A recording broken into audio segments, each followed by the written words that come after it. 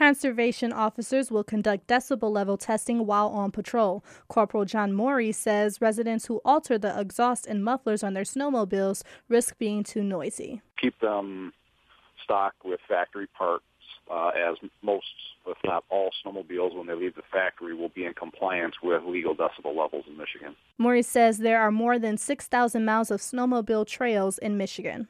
I'm Brianna Tinsley, WDET News.